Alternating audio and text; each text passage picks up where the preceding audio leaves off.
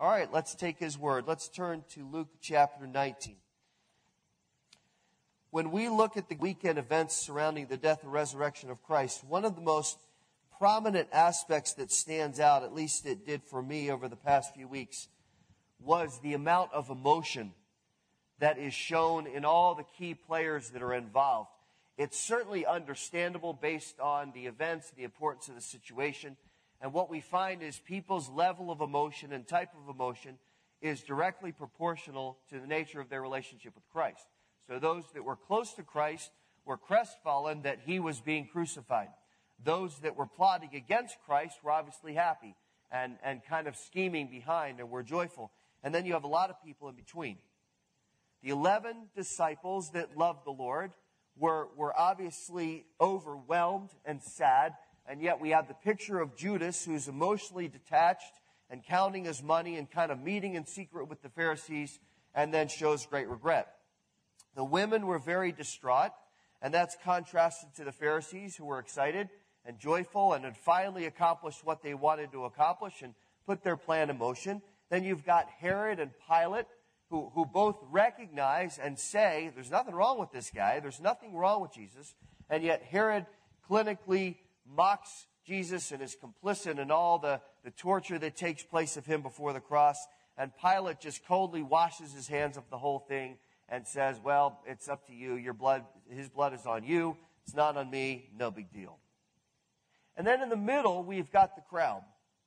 And the crowd is very fickle, and the crowd's praise is very temporary, and in the moment that we're going to see this morning, in the passage we're going to look at, they're yelling out and praising Jesus as King and saying Hosanna, and there's great joy and great acclamation for Jesus.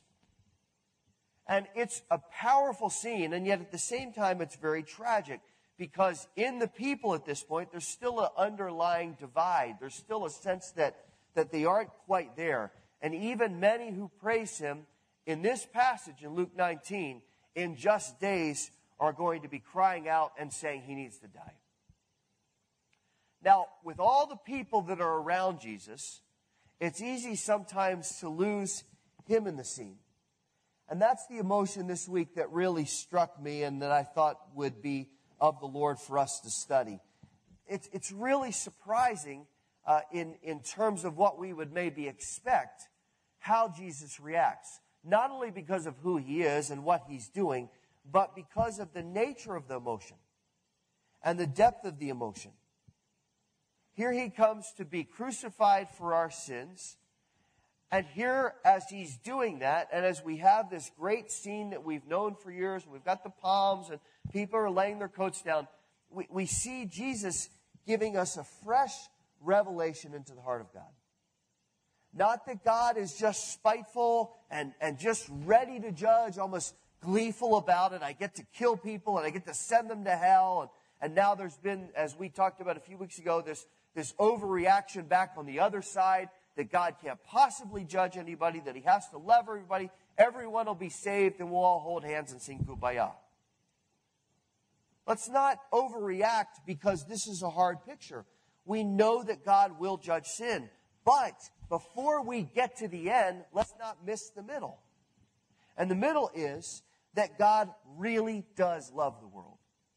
And God really does want to save people. He wants every single person to be saved. And he really does want us to be at peace with him. Before we get to the death and resurrection, let's see the heart of God in Jesus. Now, because context is important, just turn back a page to chapter 18 and let me just, in 1 or 2 minutes, summarize what's going on. Because context is key, and we have to understand, coming into this chapter, setting up this last week of Christ's life before the crucifixion, there are 5 distinct events in chapter 18 that take place. The first part is that Jesus teaches about prayer and about our response, about the response of God to our faith. Then he tells a parable about a man who was proud and self-righteous. Even though he was religious, even though he thought, I'm the man, he was very proud and arrogant, and God really kind of didn't hear him. And he's contrasted to a man who's humble and broken and grateful for God's grace. Then a man comes to Jesus, a rich young ruler, and he says, I've obeyed the law to the point of almost perfection. I have really done what has been asked to do. But Jesus says, that's wonderful. You're a great guy. But in order to really follow me, you need to get rid of all you have and come follow me. And the man goes away sad because it was too much to ask in his mind to give himself. It was too much to lay aside everything, all his material possessions, to follow Christ. Then as Jesus moves closer, he reaches Bartimaeus, who was a blind man, and he heals him, and he says, because of your faith, you're healed. And that's a spiritual metaphor there for the blindness of the people and the fact that they could not see what was happening. We'll talk more about that in a moment. And then at the end of chapter 18, going into chapter 19, we see him have the interaction with Zacchaeus, who was hated and evil and looked down on by society, not only because he was short, but because he was a tax collector. And then we see this remarkable and complete transformation of his heart and his character, and we see Jesus save him. Now, all of those events, each word that Christ spoke, each event that took place, leads up to this passage of the morning where Jesus makes his entrance into Jerusalem, because he's speaking about the need for faith in the Lord. He's speaking about salvation by God's grace through himself, through Jesus Christ. He's talking about the requirement that self has to die for the soul to be saved. None of this is accidental. None of the things that Jesus is saying and doing and interacting with people is accidental. It's pointing them to the message of the cross. And the message of the cross is just a few days away in the timeline of the book of Luke. Now that gets us to chapter 19 and verse 28. Let's read along. Thank you for turning. After he had said these things, he was going on ahead, going up to Jerusalem. When he approached Bethphage and Bethany, near the mount that is called Olivet, he sent two of his disciples, saying, go into the village ahead of you. There as you enter, you will find a colt tied on, which no one has ever yet sat. Untie it, bring it here. If anyone asks you why you're untying it, you shall say, the Lord has need of it. So those who were sent away went and found it just as he had told them. And as they were untying the colt, his owner said to them, why are you untying the colt? They said, the Lord has need of it. They brought it to Jesus, and they threw their coats on the colt and put Jesus on it. And as he was going, they were spreading their coats on the road.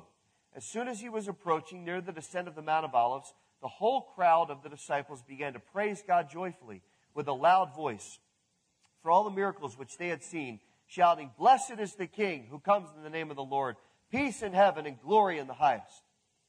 Some of the Pharisees in the crowd said to him, teacher, rebuke your disciples. But Jesus answered, I tell you, if these become silent, the stones will cry out. When he approached Jerusalem, verse 41, he saw the city and wept over it, saying, if you had known in this day, even you, the things which make for peace, but now they've been hidden from your eyes. For the days will come upon you when your enemies will throw up a barricade against you and surround you and hem you in on every side, and they'll level you to the ground and your children within you, and they will not leave in you one stone upon another, because you did not recognize the time of your visitation. Now, in verse 28, we see Jesus going on ahead. Knowing what was ahead, think about yourself in that situation, I think every single one of us would have run away. Knowing what faced him, and yet he moves on forward. I would think I would want to move as slowly as possible, but he moves on with great determination and great focus, as Philippians tells us, for the joy that was set before him to endure the cross. And he comes over from Bethany, which is southeast Jerusalem. If you would toss up the map, I would appreciate it. Thank you. You can see where Bethany is. I don't have my laser this morning, but you've got Bethany and Bethphage. They're kind of sister cities. Mount of Olives is right in the middle, so you would come down at the very bottom of the screen. You see a little road there. That's the road that comes around the Mount of Olives over, and right between where it says Mount of Olives and the Temple Mount, that's the Kidron Valley and the Garden of Gethsemane. So Jesus is coming over from Bethany around the southern side of the Mount of Olives, and he's coming over to Jerusalem. And he's riding on a young donkey, a colt, which on face value we would say is certainly insufficient for a king. It would make sense that Jesus, at this moment of triumph, would be riding a great stallion, and that he would be coming in with power and authority and announcing himself as king, and the people would be in awe, and the Romans would look at it and go, we've got a problem, and the Pharisees would back off because of his great power and authority. But notice in the text that Jesus requests the colt. In fact, it's supernaturally prearranged. There's a colt that's tied up. You're going to go. The owners are going to ask you what the deal is. And you're going to say, the Lord has need of this. So you need to let us have it. And we see in the text that there's no argument there. So it wasn't the disciples' idea. It wasn't that they didn't have any other resources. So we got to find something for him to ride. And we don't have a Mazda. And we don't have a horse. So, hey, there's a donkey. Let's grab that. That's not what happened. Jesus says, I want this mode of transportation. We see the humility. We're going to see that in just a moment. So they start out. And they come out from Bethany. And they go over the Mount of Olives. And they go down toward Jerusalem. This is the same path. If you see that blue building in the middle of the screen, this is the same path that Jesus will take when he comes back at the second coming. He will come down. He will stand on the Mount of Olives. It will split wide open. And he will walk straight down the valley through the Garden of Gethsemane, where he prayed the night he was betrayed. And he will walk right up to Jerusalem. If you've ever seen a picture of Jerusalem, you know that there is a gate, one gate that's closed. It's called the Eastern Gate. He will break it open and walk right into the Temple Mount. So Jesus takes the path here on the way to the crucifixion that he will take when he comes to reign again. Now let's see what it looked like as he came over. Thank you. If you'd go to the next slide. This is a picture, this is a model that's been built of Jerusalem. This is what it would have looked like as he came around. You see that big structure in the middle. That's the Temple Mount, and that's the temple as it looked in his day. You see that Jerusalem was a very small city, that there was nothing around it. Everything was pretty much encased within the walls. If you go to the next slide, you'll see how Jerusalem looks today. And you see now, instead of the temple and the Temple Mount, there is now a mosque. And you see the growth of Jerusalem around it, but you notice the front. Everything in the Kidron Valley is still untouched. There's been no building, no settlements, because that's where Jesus is coming. And nothing's going to be in the way, and even if it was, he would get rid of it. So we have a sense of what Jesus saw as he came around. And if you look back at the text, you see that as they begin this journey, this is one thing that struck me. I'd never seen it before this week. Things apparently were pretty quiet. There wasn't a lot of conversation going on, because it's not till verse 37 that it says, as they got closer, then the disciples started to yell and praise. So I wondered what it was like when they first started out. And Jesus gets on this donkey, and he's kind of too big for it. And they start to lay their coats out as kind of a humble red carpet before him. And the donkey starts to walk. And there's a sense that Jesus isn't all upbeat and happy, that there's a somberness to him. And it seems from the text that between verse 35 and verse 37, that the attitude and the atmosphere is a little bit quiet. Now, as we get to verse 37, the disciples start to praise. And the crowd starts to swell. And there starts to be this loud rejoicing. Maybe it was when they saw Jerusalem. Maybe there was an anticipation there of what this might mean. They would have been very visible from Jerusalem. If you go to the next slide, you can see, if you're standing pretty much on the Temple Mount, this is the view toward the Mount of Olives. And it's not far. So as they came around on the right side of this picture, they would have been visible. It would have been obvious. The shouting would have been heard, because it's kind of a natural amphitheater there. And there were no machines. There were no planes going over. There was nothing mechanical. It was quiet. So all of a sudden, as you're standing in Jerusalem, in this tiny little town, all of a sudden you hear something on the Mount of Olives. And you look up, and here's Jesus on the donkey, and all these people around, and they're waving palm branches and tearing them off trees, and they're throwing their coats in the ground, and they're shouting and praising God. It's quite a scene. Now, this is a pivotal moment. I've tried to set the scene as best as I can, but understand that this is a very pivotal moment because a lot of people are thinking a lot of different things. Is Jesus finally going to take on the Pharisees? Or is he being baited by them? Has he kind of fallen into the trap of coming to Jerusalem?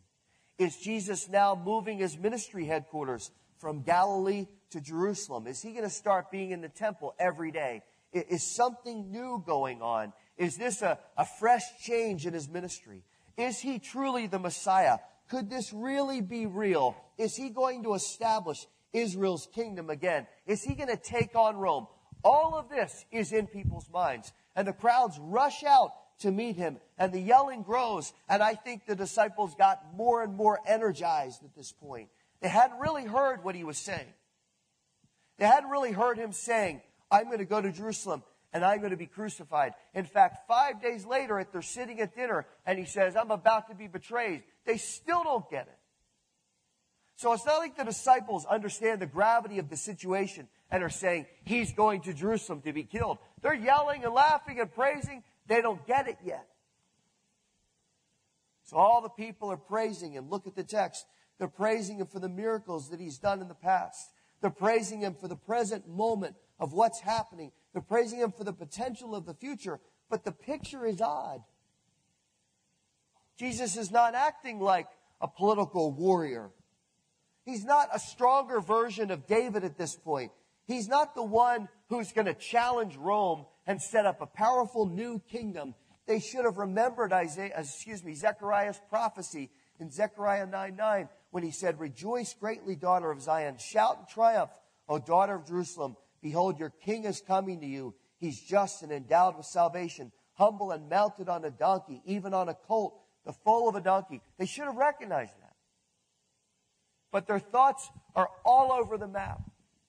And they're thinking king, potentially, taking on the Pharisees, potentially. They're thinking maybe he's a warrior, and yet he's on a colt. He has no sword. He's never in any way spoken about challenging Rome. He's never said, I'm going to go there, and I'm going to wipe them out with my power, and I'm going to set up my kingdom.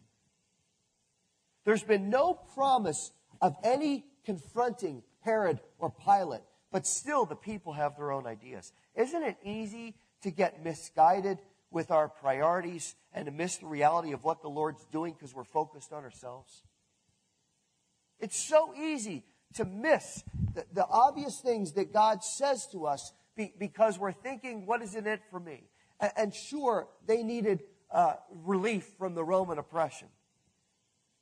But they were totally missing the point of the real need. It was as old as their ancestors wandering in the wilderness when God said, I will be your God and I will lead you. And the people said, that's great, but we don't want to follow you. And then when the kingdom was established and God said, I'll be your God and I'll be your king. And the people said, that's wonderful, but we want a human king. And when God said, you better watch out because I'm about to scatter you and take you away unless you follow me. And the people said, that's great, but we want to worship false gods. They always missed it because when we set ourselves first and do not set him on the throne of our lives, we never experience what God wants to do. That's why Jesus weeps. He knows Rome will eventually prevail and Jerusalem will be knocked down and the people will be scattered. But I want you to see this morning, and I want you to get this, that his tears are not for stones and mortar. His tears are for the spiritual neglect of the nation. Many had turned aside. Many had rejected him because the words were too hard. The expectations were beyond their comfort level. The rich young ruler who precedes this almost immediately is a perfect metaphor for the spiritual condition of the nation. If you ask me to yield my life in order to follow you and to be willing to give everything up and that nothing's more important than you, that's too much to ask. The requirements are too hard and I'll find another way. That's why Jesus said, if you don't hate everybody else in proportion to me, and you don't hate everything else in proportion to me, you're not worthy of me. If everything else isn't not second, not third, not fourth, but 56th, if everything else isn't so utterly ridiculous compared to me, then you're not worthy of me. And yet the people always looking for an alternative. Now here's what's fascinating. Let's go back to the text. Jesus is finally getting some of the adulation that he deserves. The people are finally praising him as one, so we might expect that he'd be full of joy. He's finally getting his recognition. People are finally getting it, it would seem. And that's what most of us would want. I just want to be justified. I just want people to recognize who I am and what I'm doing. That's how we think as humans. But now, interesting, that Jesus never, prior to this text, ever put himself in a situation where he drew attention to himself. You ever thought about that? He's always saying to people, don't tell them. Don't go and broadcast what I'm doing. I'm going to go up into the mountain. I'm going to avoid the crowds. I'm going to slip out of this situation. Disciples, you deal with all these people. I've got to go pray. I need some time to myself. We need to go out on the boat. Let's get away from the crowds. Jesus is never saying, everybody come here. I got something to say. Down on the hillside. Got some food for you. Got a nice program for you this morning. I've got a message for you. And everybody, he never does that. This is the only time when he acts contrary to that. This is the only time where he essentially allows the disciples to say, we want people to see you. But notice the context. He uses a borrowed donkey. He allows the people to put their coats down like a red carpet. Even minor celebrities in Hollywood get more attention than Jesus is getting at this point. And the people are tearing the palms off the branches, and they're throwing them and waving them. But his attitude, his heart, is humble.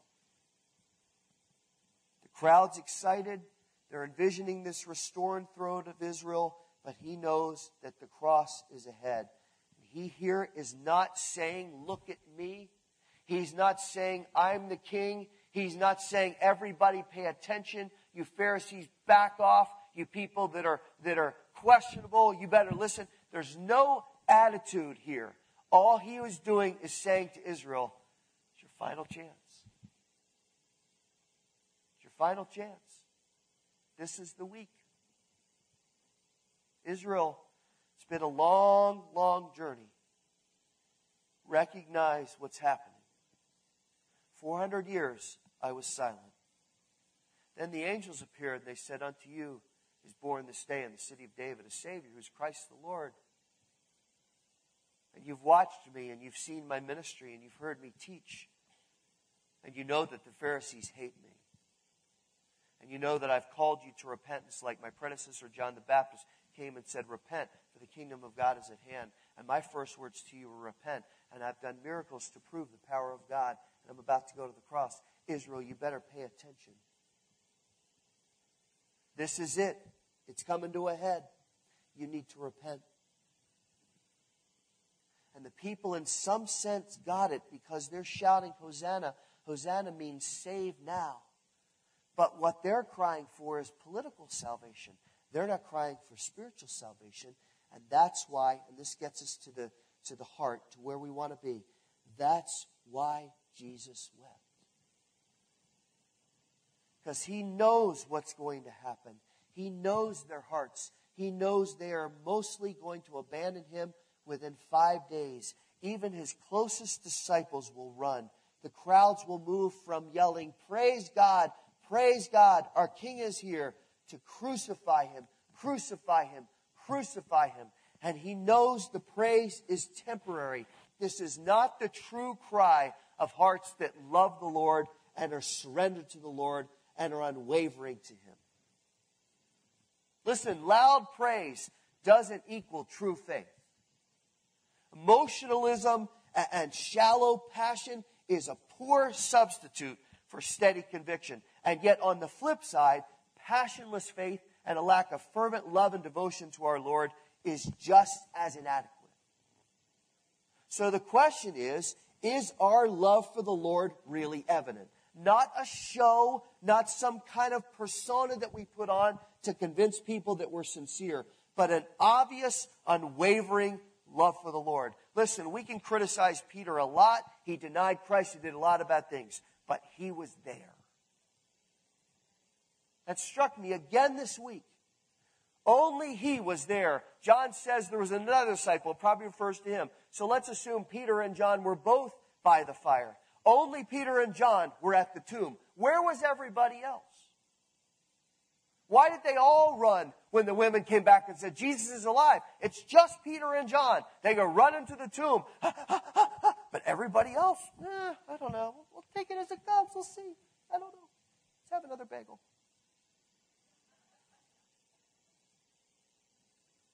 In the crowd, there were a lot of people that were going to go home and say, I was there. I was there on the Mount of Olives. We were praising Jesus.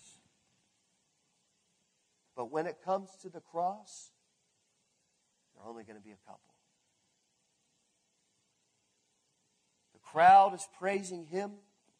But what's ironic, even though they didn't know what the praise was, they're just getting caught up in the emotion of the moment. What's ironic is they're actually being prophetic.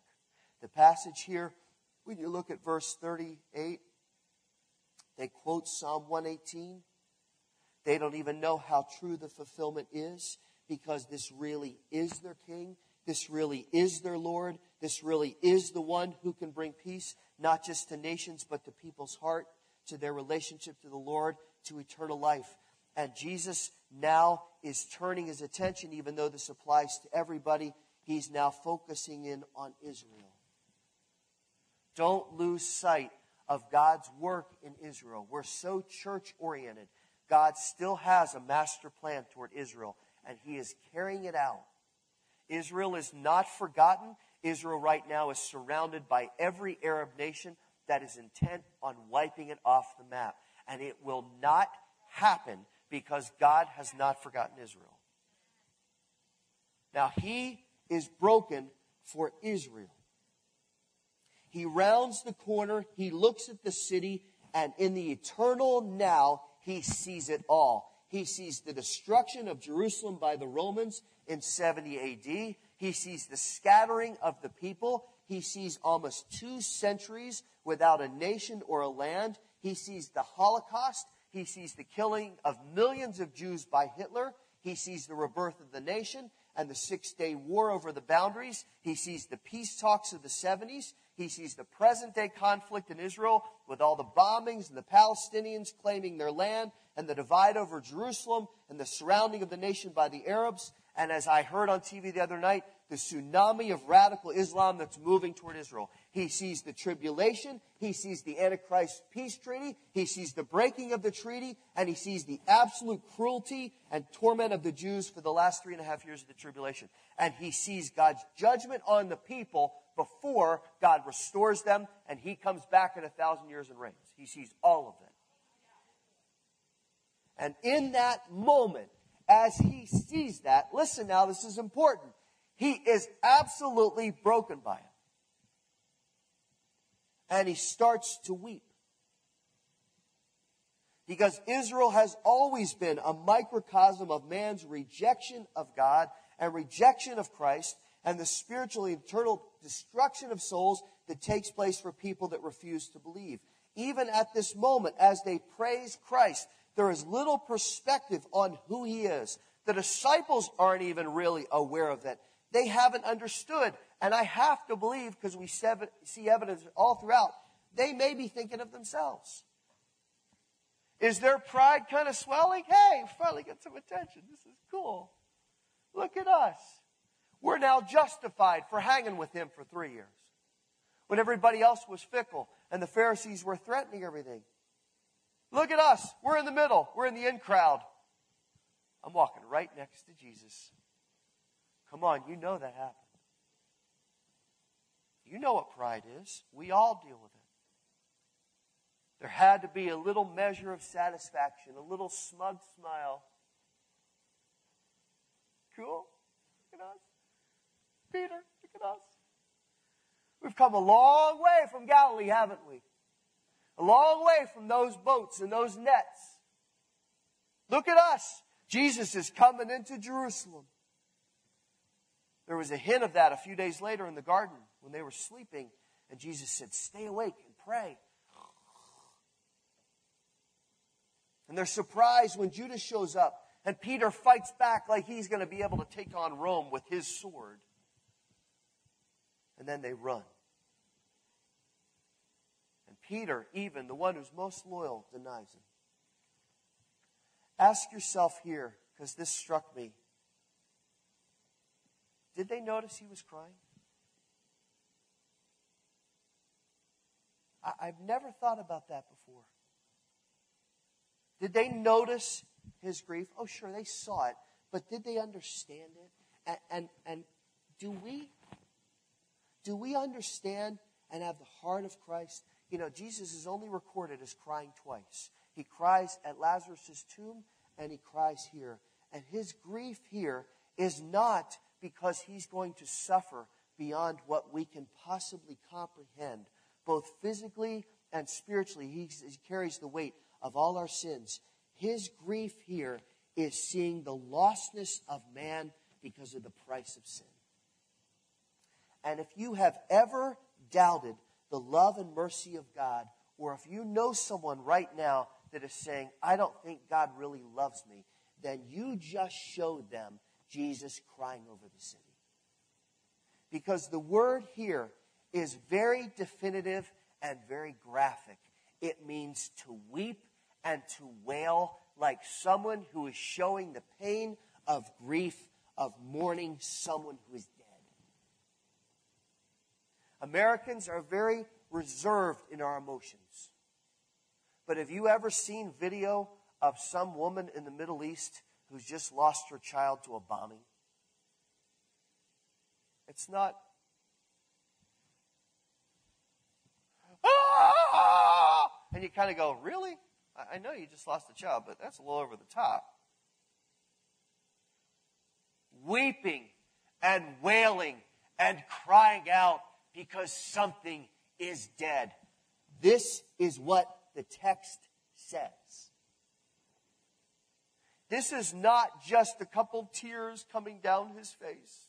I'm so sad. In this text, in this moment, Jesus is staring at what is dead. He's staring at a city that is dead, a nation that is dead, a world that is dead and in decay. And he wails. Is that your theology of Jesus Christ? Or is that not neat enough? Do you read that and believe it? And if so, how does it change you? I have to tell you the story. Friday night, I was down at the Iceplex. And I was sitting there waiting for Jacob to come out of his hockey class. And it was teen night. Scary. And around me were hundreds, and I'm not exaggerating, hundreds of teens, of course, talking as loud as they possibly could and yelling and screaming. But I was so amazed, and I've been around. I was so amazed at the filth coming out of their mouths, at the way they were dressed, and I know I'm old, but cut me some slack. The way they were dressed, the disrespect for each other, the disrespect for adults, the sense of entitlement. I'm sitting right here. There's a kid next to me. He couldn't have been older than Annie. And I could not believe what was coming out of his mouth. Not just profanity, but absolute disrespect. No fear. Child was 10, maybe. And I got home and I said to Julie, you know what? We've already lost that generation. It's not a matter of, oh, somehow we can be clever and we can rescue them and we can entertain them and it'll work. I'm telling you, I'm not a pessimist. We have already lost that generation. The best we can hope is to train up our children in the way that they should go and build into them and be strong in our convictions and present the gospel with love and warn people as we're broken over their lostness, and then ask the Holy Spirit to do His work of conviction. We must know that we will not win people by entertaining them. We will not win people by being clever. Those kids don't care about my cleverness. They don't care about what song I present to them. They don't even care about this message. They're not here. What will convince them is the work of the Holy Spirit as we are sanctified and set apart and living with conviction. And we will win them by having the heart of God. In one sense, Friday, as I got home, I was so depressed and so angry that those parents have let those kids go and have entitled them and have given them a bad example. And I was depressed and angry that the church hasn't done a better job of showing them more conviction. But I'm telling you, the overriding feeling was that I was sad. That the enemy has succeeded in blinding their hearts and allowing them to be so disinterested in Jesus Christ. But God told us that will happen in the last days. And Jesus' entry into Jerusalem is the onset of the end. It's 2,000 years ago, but it's the beginning of the end. And Jesus said to us, the world will reject you because you love me. And you're going to get the same reaction that I did. Notice in the text that the Pharisees say, Teacher. They absolutely refuse to say King, Savior, Lord, Messiah, Jesus Christ. They just say, Teacher. And these are the religious leaders. There's such a stubborn resistance to see the obvious truth because sin and pride blinds our hearts. And they're so hard-hearted and rebellious. You're just the teacher, and we're telling you to tell your little followers to knock it off. Shh, be quiet. How arrogant they were. It's the same message that we are getting as committed biblical Christians from our culture and even subtly within the church in a sense. And here's what our answer is. We are not going to be quiet. We are not going to stop talking. Jesus said, if my followers are quiet, then the stones are going to cry out. Well, I'd like to change that word stones to rocks. And I'd like to say, as Harbor Rock Tabernacle, that we are going to be a rock that stands for the Lord. And we're going to be a rock that cries out for the Lord. And even though the world will not accept that God is anything other than harsh and vindictive, and saying, like we heard recently, that everyone has to get into heaven. And even though the world's going to say, you're harsh and intolerant and unloving to love a God that's unloving, I would say again, point them back to the Savior that is weeping over the world, who says, it is not my desire that anyone should perish, but that all should come to repentance. Look at Jesus' words. We're almost done. You've listened well. He says, if you had only known the things that make for peace. Again, not national peace, not political peace, but spiritual peace. But they didn't get it. The problem wasn't a lack of knowledge. The problem was blinded hearts and blinded eyes that refused to acknowledge Him as Savior and Lord.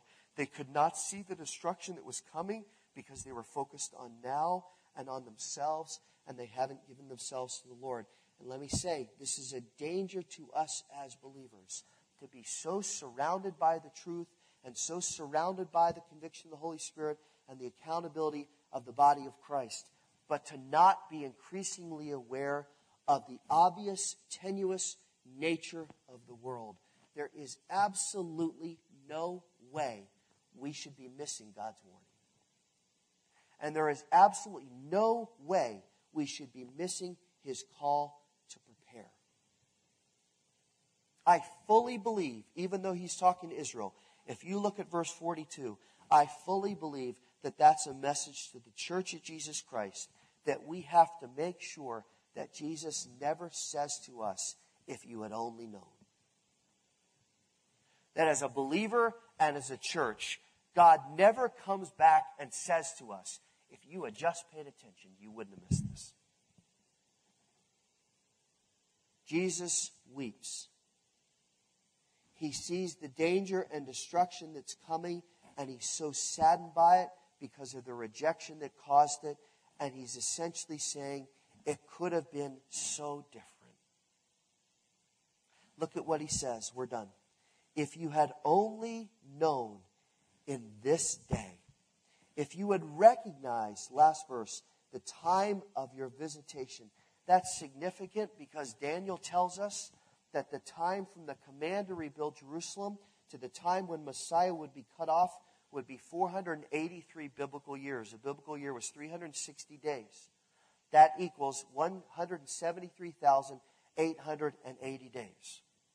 According to historians, Jesus entered Jerusalem exactly 173,880 days after the command to rebuild the temple was given. So the people actually could have counted. They could have woken up that morning and looked at their calendar and seen a big red circle and said, Daniel prophesied that today was the day. We better get out to the Mount of Olives because Messiah is coming today. But he says, you missed it. You don't get it. And then he offers them a choice. If you had known in this day, even you, at that moment, he's again calling the people to repentance. He's saying, look at what's happening. Look at the truth. Get this now, Israel. Get this, people. I'm calling you. I am God in flesh. I am Messiah. I have proven it through my words and my miracles and my teaching. And you can understand right now, as I'm weeping over your nation, you can understand that God is gracious and compassionate and slow to anger and rich in love. And I'm, as I told you in John 14, I'm your only hope. The days are done. Israel's going to be destroyed. Jerusalem will be leveled. You should have counted. Today's the day. And the people are going, and they don't get it. So Jesus weeps. He weeps. He knows that in 70 A.D., as he says right here, look at the text, your enemies are going to come against you and they're going to throw up a barricade and surround you. Jerusalem's going to be leveled. There's not going to be one stone standing on top of the other, and that includes the temple. And many of you will die. Even your children will die. History records that when Titus led the Romans into Jerusalem in 70 A.D., he actually wanted to preserve the temple. But in the course of destroying the city, everything got knocked down. In fact, Josephus Flavius, who is the historian, writes that Jerusalem was, quote, so thoroughly laid even with the ground by those that dug it up to the foundation, that there was nothing left to make those that came after to believe that it, or Jerusalem, had ever been inhabited. All the trees were cut down, the gardens were destroyed, and it became like a desert. Anyone who had seen the city before and came to it then wouldn't have recognized it, but would have asked, what city is it? On top of that, 1.1 million people were killed, 97,000 were captured and enslaved. And he writes that the slaughter was dreadful. Men and women, old and young, insurgents and priests, those who fought and those who asked for mercy, were cut down in indiscriminate carnage. They had to climb over heaps of dead to carry on the work of extermination. Titus, after it was all done, and after Jerusalem was laid flat, when they went to give him the laurel wreath that was given to a victor, he said, I don't want it. Because he says there's no merit in extinguishing a people forsaken by their own God. That's an interesting quote, but it's wrong. God didn't forsake Israel, they forsook him. God didn't walk away from Israel, they walked away from him. That's why Christ wept. He knew the judgment was coming, and he knew the people had rejected him. Listen, I don't have an application this morning. Some days you don't. But what struck me as I got to the end of the study is as we enter this week, and as we anticipate and celebrate his death and resurrection, and as we think back to how his mercy has radically changed our lives. Our hearts need to be broken for people that don't know that yet. And our hearts need to be aware that judgment is coming and people need Christ. Now, you've heard that 1,000 times as a churchgoer, but I want you to hear it again. Judgment is coming and people need Christ. And we need to pray that the Lord gives us the heart of Christ. And that we have boldness to tell people about Him, that we're the rocks that cry out, that we're praising God for His forgiveness, and that we're showing our love for Him every single day until He comes. Because He is coming soon. I'm not an alarmist. He is coming soon. And we need to be ready. And we need to have hearts that are broken for the lost so they will know and not face the judgment, because even Jesus wailed when He thought about what was going to happen. We do not have the luxury anymore of being indifferent.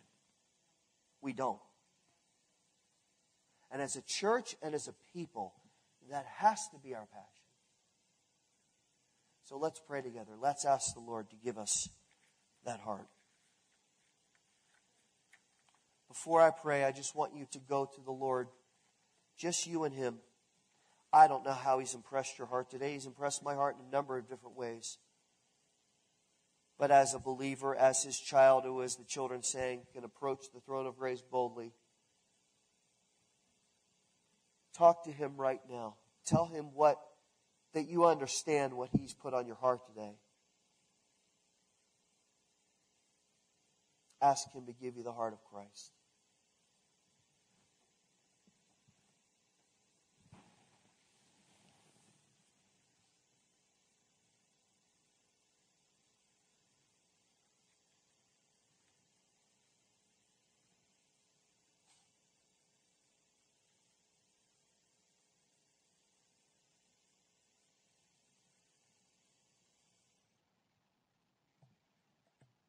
Father, we can't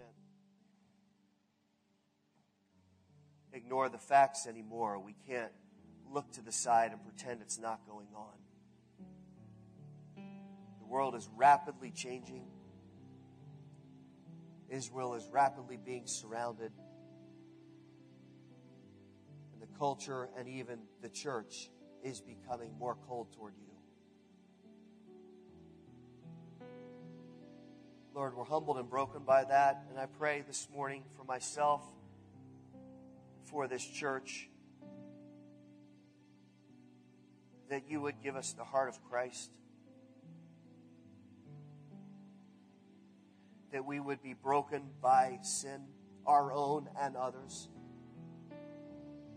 That we would be conscientious and aware and watching, looking toward the sky, looking for your return, but Lord, not passively. Jude says, snatching people out of the fire. They've already got one foot in. Lord, you formed this church. You brought us together as a body. You put us here. You know why. We know why. We have a purpose. And I pray as your children and as your body, we would be faithful to that. Lord, help us. We know there are distractions. We know there are temptations. Those are no excuse. We're sanctified by you. We have your Spirit. There's no more time for us to be indifferent. So, Lord, as we enter this Holy Week and as we anticipate the celebration of the weekend, I pray that we would be bold in proclaiming our faith. I pray that we would be preparing our hearts for the weekend so we can joyfully and sincerely praise you with all our hearts. And, Lord, we pray for a harvest. We don't know where they're coming from. Maybe it's through invitation. Maybe they're going to see it in the paper. We don't know. But Lord, bring people. So the gospel can be proclaimed. And so you can be glorified and so people can be saved. Lord, melt our hearts this week. Break our hearts. Help us to be aware more than ever, like I was Friday night, how far gone the world is and how much they need you. And Lord, as we're aware of that, humble our hearts for our own sin. Keep us close to you, we pray. May we not stray. We thank you and praise you for the good news. We thank you for your Son who came and wept and died. But Lord, he's not dead. He's alive. That's what gives us hope. We praise you for that. May the words of our mouth and meditations of our hearts be acceptable in your sight. Our Lord, our strength and our Redeemer. We praise you. Let's continue to praise him.